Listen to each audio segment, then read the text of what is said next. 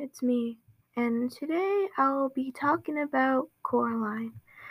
What is Coraline all about? It's about a girl named Coraline. She's an adventurous 11-year-old girl. When Coraline moves into an old house, she feels bored, really bored. She tries to spend time with her parents, but her parents are very, very busy.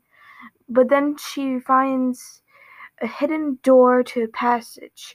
And now my favorite character is Wybie because he's really kind to Coraline. He's really shy and he just wants friends.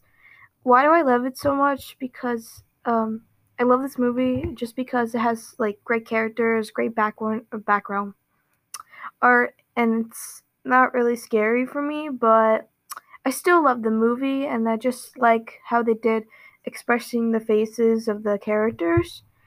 And here's why you should watch it. I think you guys should watch it because the movie it's really scary. Oh, well, not to me, but probably to you. And I think you'll enjoy this movie, and you probably be creeped out by the other mother. But you should also read the book about Coraline because it's more creepier than the actual movie. Because I heard about the book, so I feel like I should read that too.